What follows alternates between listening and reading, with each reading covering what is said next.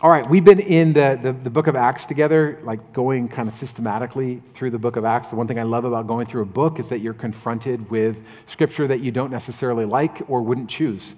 And so we're in Acts chapter 9 today, and we're going to be talking about this Saul's conversion. His name is Saul of Tarsus, also known as Paul the Apostle. They're kind of synonymous names.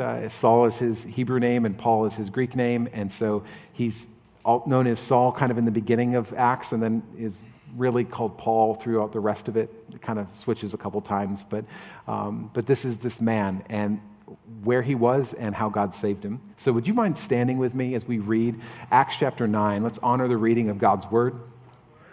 Acts 9 verse 1 says this: "Meanwhile, Saul was still breathing out murderous threats against the Lord's disciples, and he went to the high priest and asked him for letters to the synagogues in Damascus, so that if he found any there who belonged to the way," Christians, "whether men or women, he might take them as prisoners to Jerusalem. As he neared Damascus on his journey, suddenly a light from heaven flashed around him, and he fell to the ground and heard a voice say to him, 'Saul, Saul, why do you persecute me?' 'Who are you, Lord?' Saul asked. 'I'm Jesus, whom you're persecuting,' he replied. 'Now get up and go into the city, and you will be told what you must do.' The men traveling with Saul stood there speechless. They heard the sound, but they did not see anyone. Saul got up from the ground, but when he opened his eyes, he could see nothing. So they led him by the hand into Damascus, and for 3 days he was blind and did not eat or drink anything. In Damascus there was a disciple named Ananias. The Lord called to him in a vision, 'Ananias.' 'Yes, Lord,' he answered. The Lord told him, 'Go to the house of Judas on Straight Street and ask for a man named Saul of Tarsus,' or Tarsus named Saul, 'for he is praying. In a vision he has seen a man named Ananias come and place his hands on him to restore his sight.' 'Lord,' Ananias answered, 'I've heard many reports about this dude, about this man, and all the harm he has done to your holy people in Jerusalem. And he's come here with authority from the chief priest to arrest all who call on your name.' But the Lord said to Ananias, 'Go.'" How many know when God says go, you go? It says, "This man is my chosen instrument to proclaim my name to the Gentiles and their kings and to the people of Israel. I will show him how much he must suffer for my name." Then Ananias went to the house and entered it. Placing his hands on Saul, he said, "Brother Saul, the Lord Jesus, who appeared to you on the road as you were coming here, has sent me so that you may see again and be filled with the Holy Spirit." Immediately something like scales fell from Saul's eyes, and he could see again. And he got up and was baptized. And after taking some food, he regained his strength. Lord, I thank you for your word. I pray that even in this word today, that we would realize that there is really nobody outside of your reach. Nobody. God, I pray that you would bring hope and faith alive in us again today just by reading a story of a man who seemed so very far away from you. In Jesus' name we pray. Amen. Be seated. Thanks. All right, so this is not the first time. So if you've never heard of Saul of Tarsus or Paul the Apostle and you're kind of new to this Christian thing, this is not the first time that Saul was mentioned. In fact, we see him in Acts chapter 7. We actually read through this whole portion. Saul was present at the execution of Stephen, who was the first Christian martyr who was stoned to death. He actually held onto people's coats for them, because how many of you know if you're trying to stone somebody and throw a stone, you need to take off your coat so that you can wind up and be able to do that. And so he's like, he held onto all of their coats so that people could stand up and actually throw better to kill Stephen. Not only that, Acts chapter 8 verse 1 begins with this statement that Saul approved of Stephen's killing. He approved of it. So he wasn't just a coat bearer. He wasn't just I'll just stand back and I don't want to be a part of this. He was excited about the killing of Stephen. And I want you to just think about what kind of man this was. This is not a guy who is a lover of people, a lover of Christians or a believer in Jesus. He was trying to eradicate it and was actually a part and proponent of the death of Stephen. Acts chapter 9, verse 1. We just read it. It says, "Meanwhile, Saul was still breathing out murderous threats against the Lord's disciples." Even his very breath was murderous. I mean, everything about him. I mean, think about this guy. There's nothing about him that was like, well, I'm just a little misunderstood. He was on a rampage, and he was not wasting time. He was not waiting around. The Bible says in verse 1 that he went to the high priest, and verse 2 says he asked him for the letters to the synagogues in Damascus so that if he found any who belonged to the way. Did you catch that? The way. It's mentioned about 5 times, especially early on in the book of Acts, and it's before they were known as Christians. They were called members or people who belonged to the way. Not a way, but the way. That was what they were kind of known as early on. They were kind of this weird offshoot sect of Judaism who believed that Jesus was the Messiah, and they said, oh, these people who belong to the way. Those were the people that if he found any of them, whether men or women, he would take them as prisoners back to Jerusalem. So I want you to understand, he's in Jerusalem, he gets letters because he wants to go to Damascus to arrest some people belonging to the way. This is about 150 miles away. This is before you had cars and all kinds of way to get around. 150 miles is a very long distance. In other words, he is going out of his way to hunt Christians down. He doesn't have to do this. He actually goes and asks for letters to be able to go to seek out Christians and to bring them back and imprison them. He is going out of his way to hunt down, to find, shackle, arrest, and drag Christians back into prison. And he views Christianity much like a virus that needs to be eradicated.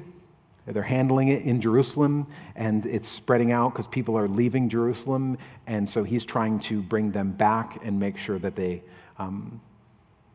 have justice. Not only that, but he thinks that he's doing God a favor by doing it.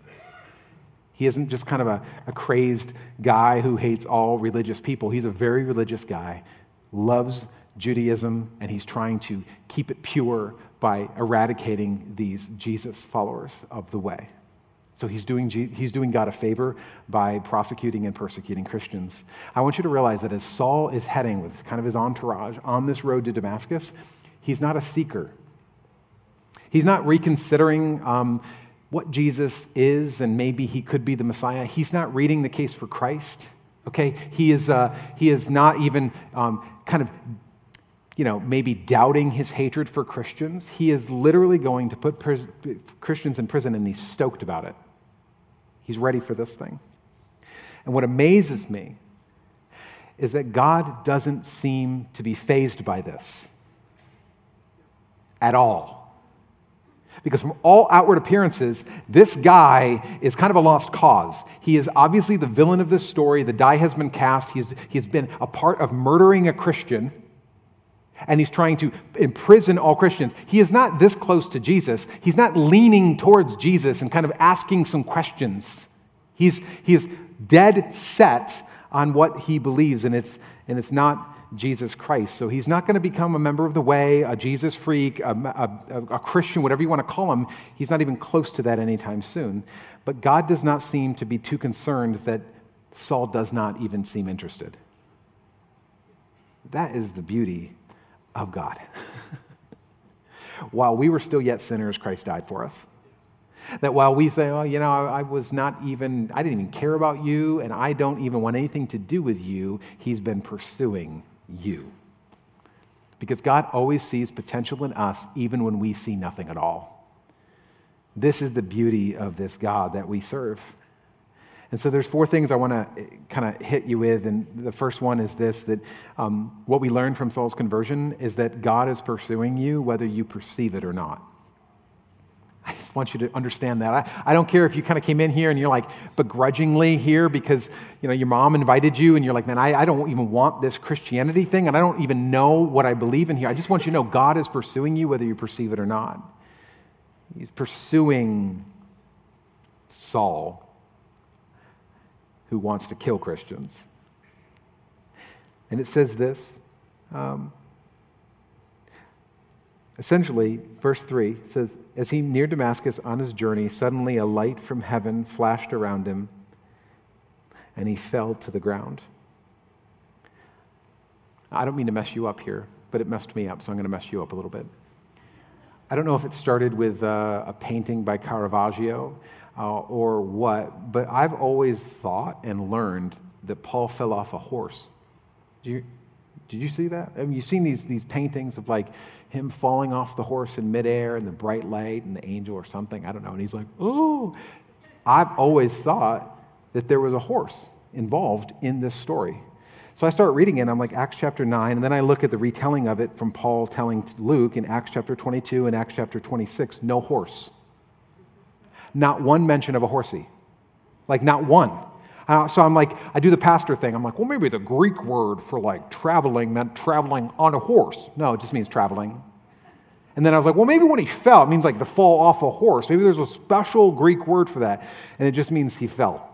So he could have fallen, here's the point, he could have fallen off a horse, he could have fallen off an emu, he could have fallen off of his own feet. We don't really know that. One thing we do know is Philippians 2:10, that at the name of Jesus, every knee shall bow.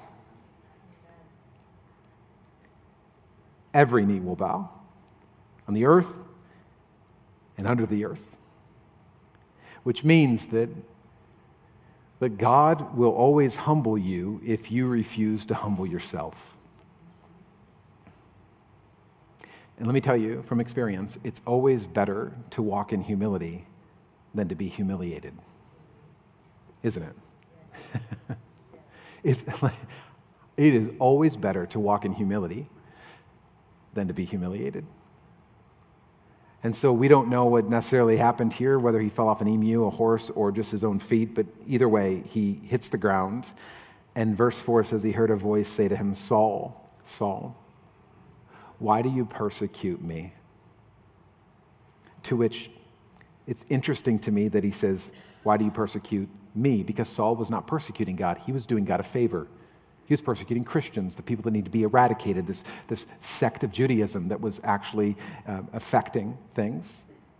And so he's a little confused because he's like, this sounds like open vision and God speaking to me, but I'm not persecuting him. And so he says, who are you, Lord? Saul asked. And he says, I am Jesus, who you're persecuting. It's interesting to me that Jesus makes no distinction between his church and himself. He makes no distinction between, like an attack on his church is an attack on Jesus himself, essentially. And this thing that's been rolling around in me all week is like, what would it look like if we truly viewed the body of Christ as seriously as Jesus views it? What would that look like to us? That attack on the body of Christ mean an attack on Jesus himself. I think that we would probably begin viewing our brothers and sisters in Christ a little differently, wouldn't we? I think we would probably view going to church not being an event that we attend, but a family that we belong to. It starts to shift how you view things. And then later on in Acts 26, Saul or Paul recounts this exact moment. He tells it again, Acts 26:14. The moment that he hears the voice of God. And it's a little bit different. He actually adds another part that he left out in Acts chapter 9. He says, we all fell to the ground, and I heard the voice say to me in Aramaic, Saul, Saul, why do you persecute me? And then it ends with this. It is hard for you to kick against the goads. To which all of you are wondering, what is a goad? And why is it hard to kick them? Right? I don't know about you. Like those are the questions that I ask. Like, oh yeah, you're like, I know what a goad is. Sure. No, you don't. You have no idea what a goad is. It's hard for you to kick against the goads. Now, let me give you kind of an explanation. A goad is a stick with a pointy end. It's very simple. You could probably look it up, Google Images, and there's some fancy ones. But like, for all intensive purposes, it is a short stick that has a pointy end, and it was used by farmers to prod their oxen to move when they didn't want to move, or to move faster when they didn't want to move faster, or to change direction when they didn't want to change direction. Essentially, it was used to kind of just prod or to goad beasts of burden to move in a direction that they were supposed to, or just start moving when they were stubborn. And so an oxen would, you get prodded enough, or you got just kind of a wingnut that just doesn't know what he's doing, he's just stabbing you in the rear end all the time. You get frustrated, right? So what do? An ox will try to kick against the goad. Now what happens when you kick a pointy stick? It hurts more, right? You think like, just cut it out. And you end up hurting yourself even more. And you can read this and you're like, man, Jesus is kind of being a little insensitive, because he's essentially talking about Saul of Tarsus as comparing him to a dumb ox that's kicking against a pointy stick. And that seems like it would be a bit demeaning, and I would agree with you. I think it is demeaning to all oxen everywhere. Why would I say that? Because never did an ox resist prodding and goading the way that we humans do.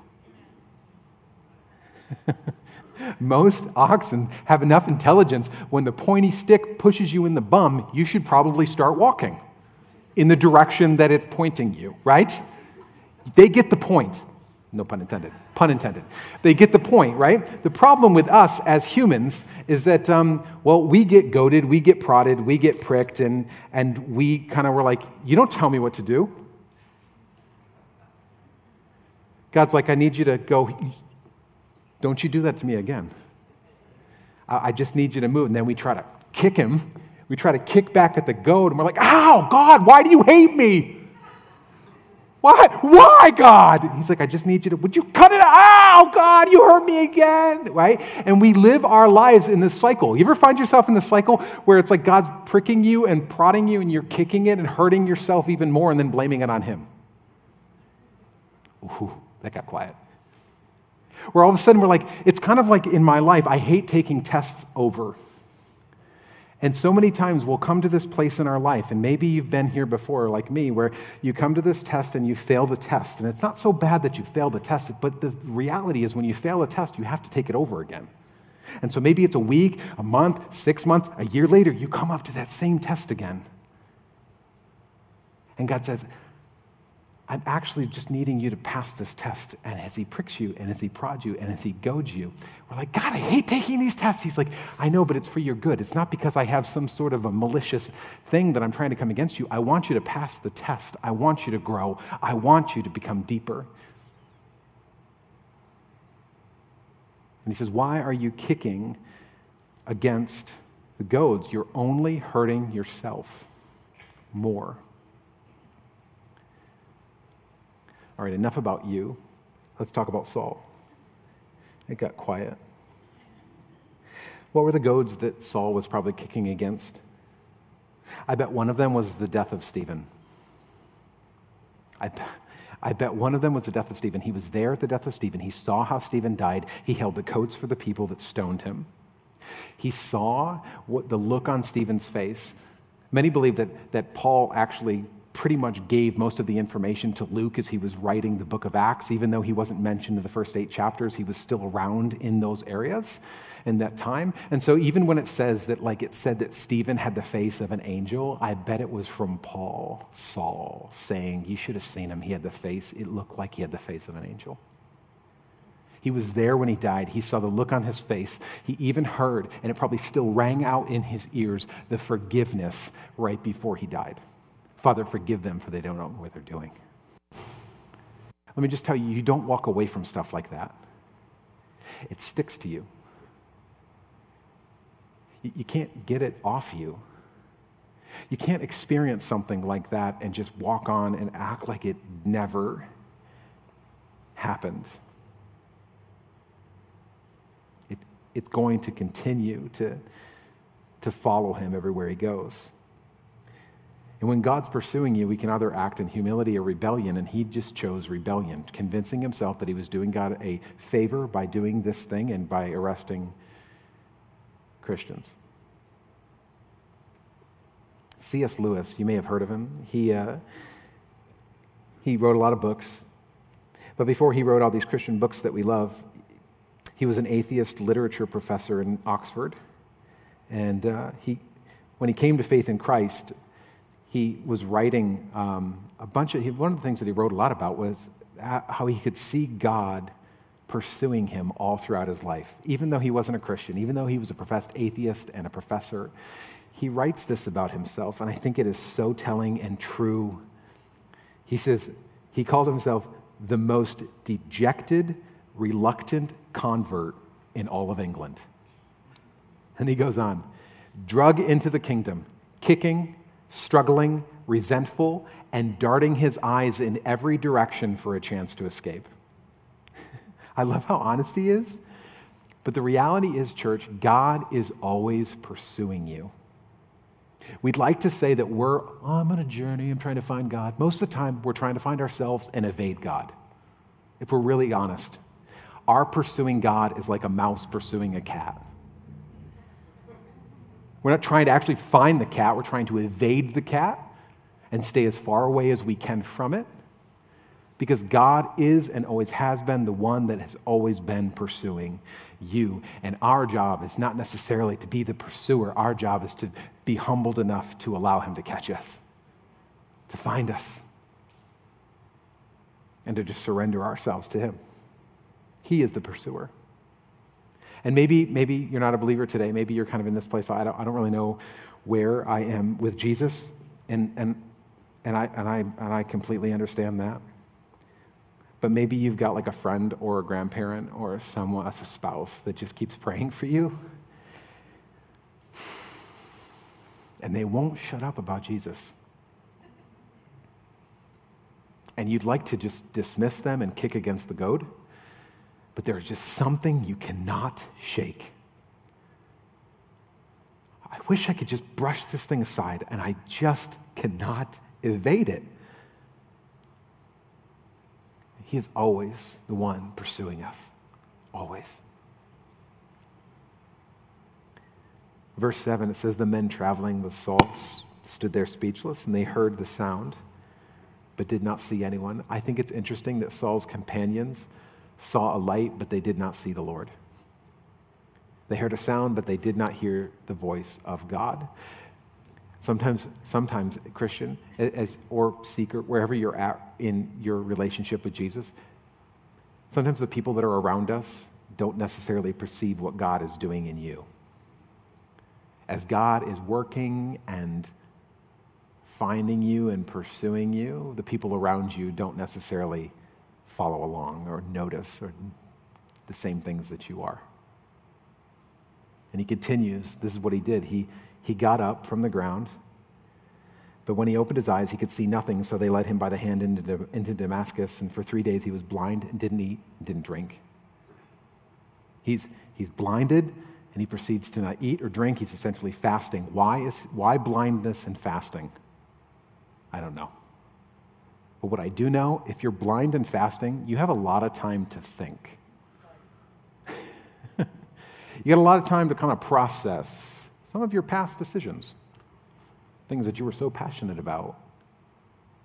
And for 3 days, he's blind. He can't see anything. All of the stuff that he used to be able to do, he can't do. He literally, the Bible says he has to be led by hand into Damascus. And so he is completely humbled or humiliated, however you want to look at it, to the place where he is just a lot of time to be quiet and amazed at the grace of God in his life.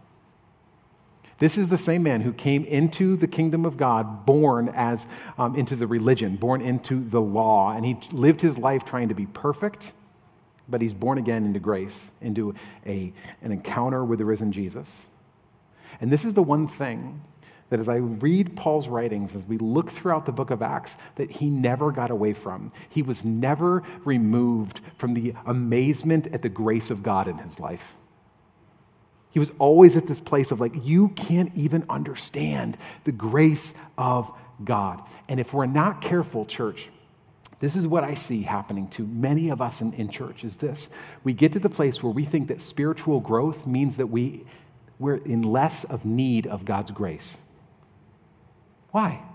Well, I needed it when I was like a drug addict and a drunk. I mean, that's what the grace of God came and saved me, but now I'm good.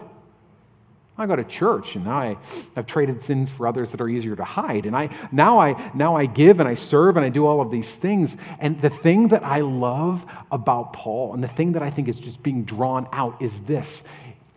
Spiritual growth is not coming to the place where you need less of the grace of God. It is living in the constant amazement of the grace of God. I mean, this is literally how Paul lived his life up until his dying death. He was just, you can't even imagine. The same God that saved me has kept me, and it is just as crazy how he saved me as how he continues to keep his hand on me. It is absolutely mind-blowing, the grace of God. In verse 10, he continues.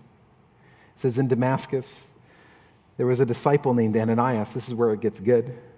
The Lord called him in a vision. He says, Ananias. Yes, Lord? He answered. I want you to understand, this is what the Lord tells him to do. Go to the house of Judas on Straight Street. Okay. Ask for a man from Tarsus named Saul. Wait, who?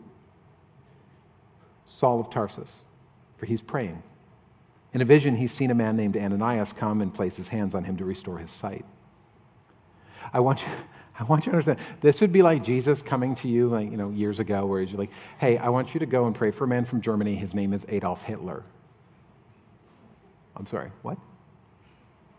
I need you to go pray for a guy. His name's Osama bin Laden. If you could just go lay hands on him and pray. And what? Excuse me? I want you to go and pray and heal and help the man who came to throw you in prison and would like to see you dead. No? Are you serious? But the second thing that we find here is that God is reminding us that absolutely no one is outside or beyond the reach of God. Absolutely no one. Because to Ananias, you're like, oh yeah, I want you to go pray for Saul of Tarsus. Saul is a horrible human. He was a horrible person. He was so evil that when Ananias is literally having an open vision, which maybe some of you have had, that's awesome. Most of you probably have never had this, where the audible voice of God is speaking to you and telling him what to do, his answer is, are you sure? God's like, Ananias, yes, I want you to go. What? Literally, watch what he responds with. He says, Lord, I've heard many reports about this man and all the harm that he's done to all the holy people in Jerusalem, and he's come here with authority from the chief priests to arrest all who call on your name, meaning me. And it's so easy for us to look at people and to think, I don't think you know who you're talking about, God. He is too far gone. His heart is way too hard. And maybe even in your own life, you've got people that maybe you've prayed for, loved ones, friends, family members that you're like, man, you don't understand. God, they are so far gone. They're walking in the opposite direction of you. There is nothing on the radar that shows me that they're any closer to coming to you. I'm not talking about like they just need to get a book, The Case for Christ, for people to read it. I'm telling you, they want nothing to do with you, Jesus, and nothing to do with your people. Their heart's too hard. Really harder than Saul's? They're too far gone. I mean, more far gone than Saul of Tarsus. Further gone than him? Because here's the thing, that if we deduce this all down, if this is true, then if God can reach the heart of Saul of Tarsus, then no one is beyond his reach. No one. And we know scriptures like Matthew 5:44, where it says, Jesus says, but I tell you, love your enemies and pray for those who persecute you. And that's fine in theory. But Jesus, audible voice, is literally saying, I want you to go lay hands and to pray for your enemy. I'm okay with praying that my enemy would be smitten, smote, right? Whatever that word means, right? Like, I'm okay with you smite my enemies. I'll pray for my enemies that you would smite them, oh mighty smiter. But laying hands on them, praying for them, loving them, that's a whole other thing, and that is completely unnatural. But what if we believed that God could turn the hatred of our worst enemies into something that was for his glory? And I love, even in the questions, God literally says to him, but the Lord said to Ananias, one word, go. Yeah, but do you know, because Saul, are we talking about the same Saul? Because he's talking about go. Yeah, but you don't understand. Like, he's so far, Jesus. Like, he's not even close. Go. Yeah, but I left a track on the toilet and he didn't even pick it up. Go. What? Go. Let me just tell you, in my opinion, Ananias is the hero of this story. And it's the last time and the only time that he's mentioned. But I'm just telling you, this dude is awesome. Because yeah, Saul of Tarsus, a.k.a. Paul the Apostle, wrote half the New Testament. He, witnessed to thousands, planted churches all over the place, and has ministered to you and billions of Christians over the past couple thousand years. I mean, yes, okay, I get that, but it all hinged on one man, Ananias, a man who is never mentioned again, with the humility to go, even though it made absolutely no sense. And the thing that's rolling around in me is this, like, what if the problem with the Sauls in our own community is not that God doesn't want to save them, but what if the problem with the Sauls in our community is that there are few people who would believe that he actually wants to and is able?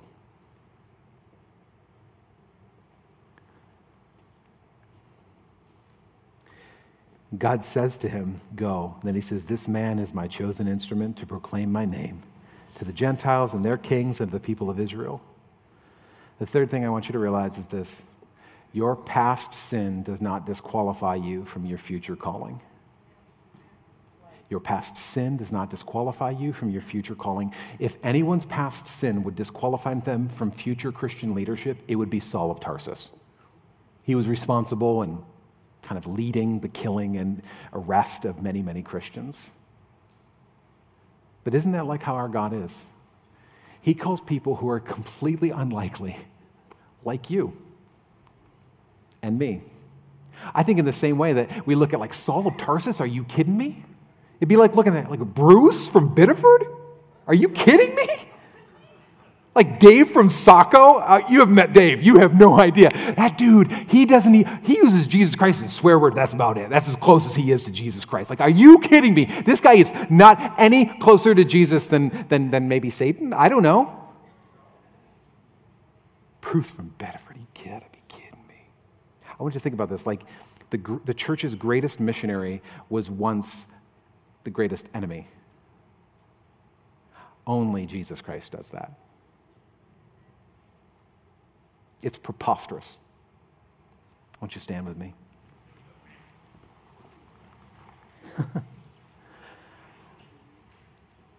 I want you to realize that Ananias was not a superhero. He was a kind of a guy just like you, an individual just like you and me. He is my hero because I can't even imagine the courage that I would have to drum up to ring the doorbell of Saul of Tarsus. I mean, think about that. Think about what that must have been looking like. Like, he's like, well, are you sure? And God says, go. I want you to go pray for him and lay hands on him that he would receive the Holy Spirit.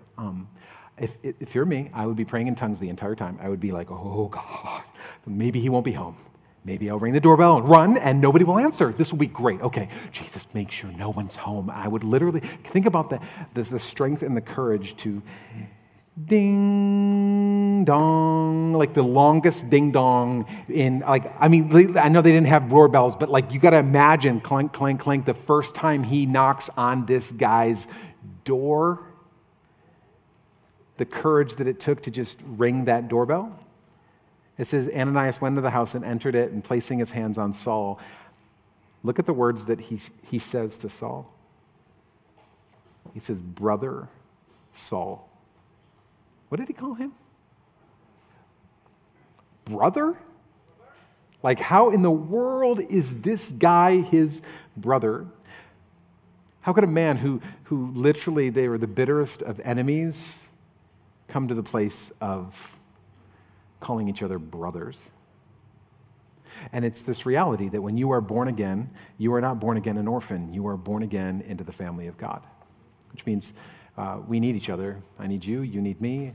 We need brothers and sisters, aunts and uncles, spiritual moms and dads to come alongside us. Saul needed it. Ananias, I'm sure, had a whole prayer team praying for him as he went. Intercessors. I want to call up Mike Butler. Can I borrow that again? Thanks, buddy. I will. I'll give it back this time. Come on up, Mike. I want to just share this testimony. I heard it at 5:30 this morning.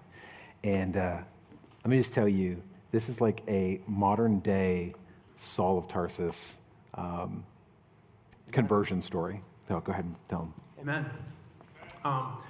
Well, probably about a month ago or 6 weeks ago, my mom called me and said, Michael, one of your relatives is sick and has cancer, and could you pray for him? Because she knows that we have a lot of friends who pray and can come to the church and pray. And so I said, yeah. I said, well, we'll pray. We'll pray for him, So I brought it to morning prayer and a few other places and said, hey, we need to pray for him. And so we started praying, and then I was going to go over and see him because I just felt like I needed to go over and just lay hands on him and pray over him. You know what I mean? But anyways, he wound up having a stroke. Okay, and I wasn't able to do that because my family and I were going to go on vacation. So we were leaving to go off and go on vacation. And I was like, I'm like, Lord, he needs to be healed. You know what I mean? He's like one of the last ones in my family to get saved. And I'm just praying and praying and praying, and I was just really bummed out. So I get out there, and I'm out on vacation, and all of a sudden I get this text from my mom. And my mom says, Mike, you need to call me. She said, your relative has had an encounter with Jesus.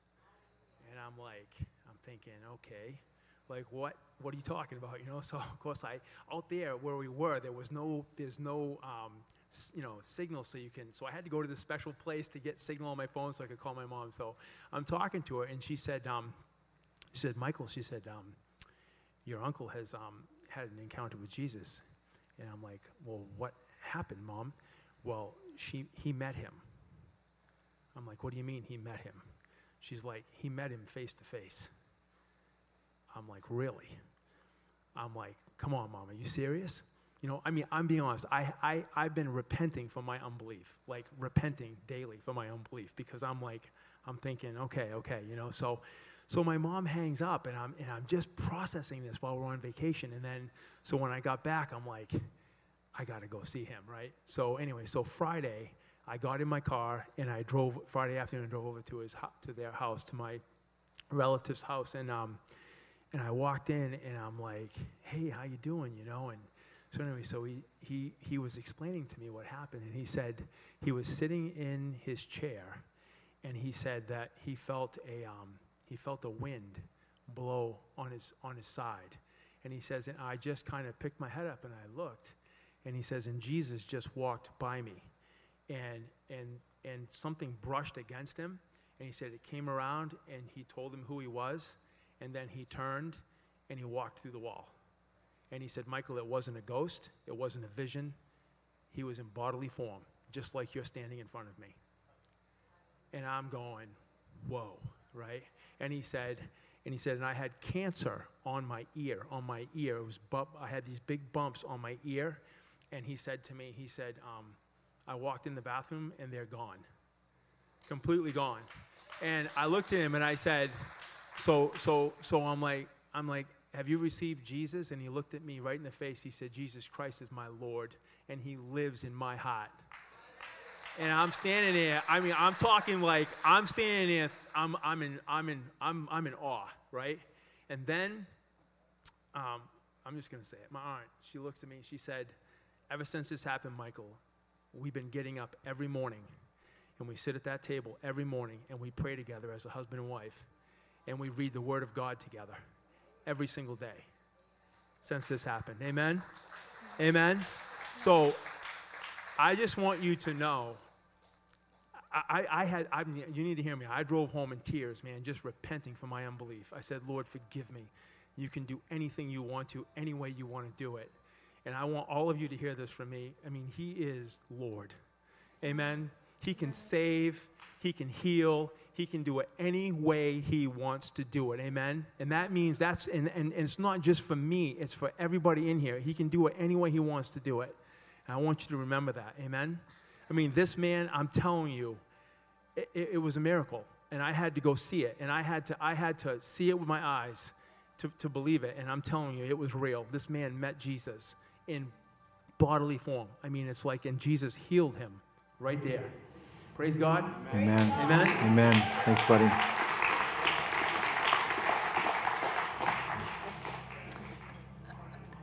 We're going to end with a song here, and this is what I'd love to do. I think it's important that we respond to what it is that God's doing.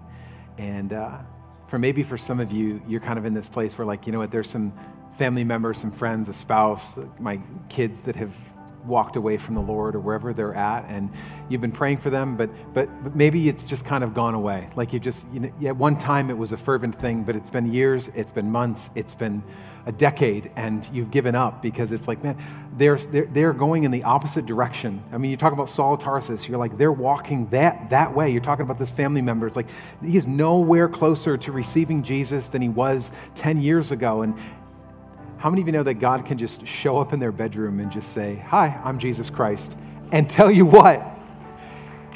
Change their life completely.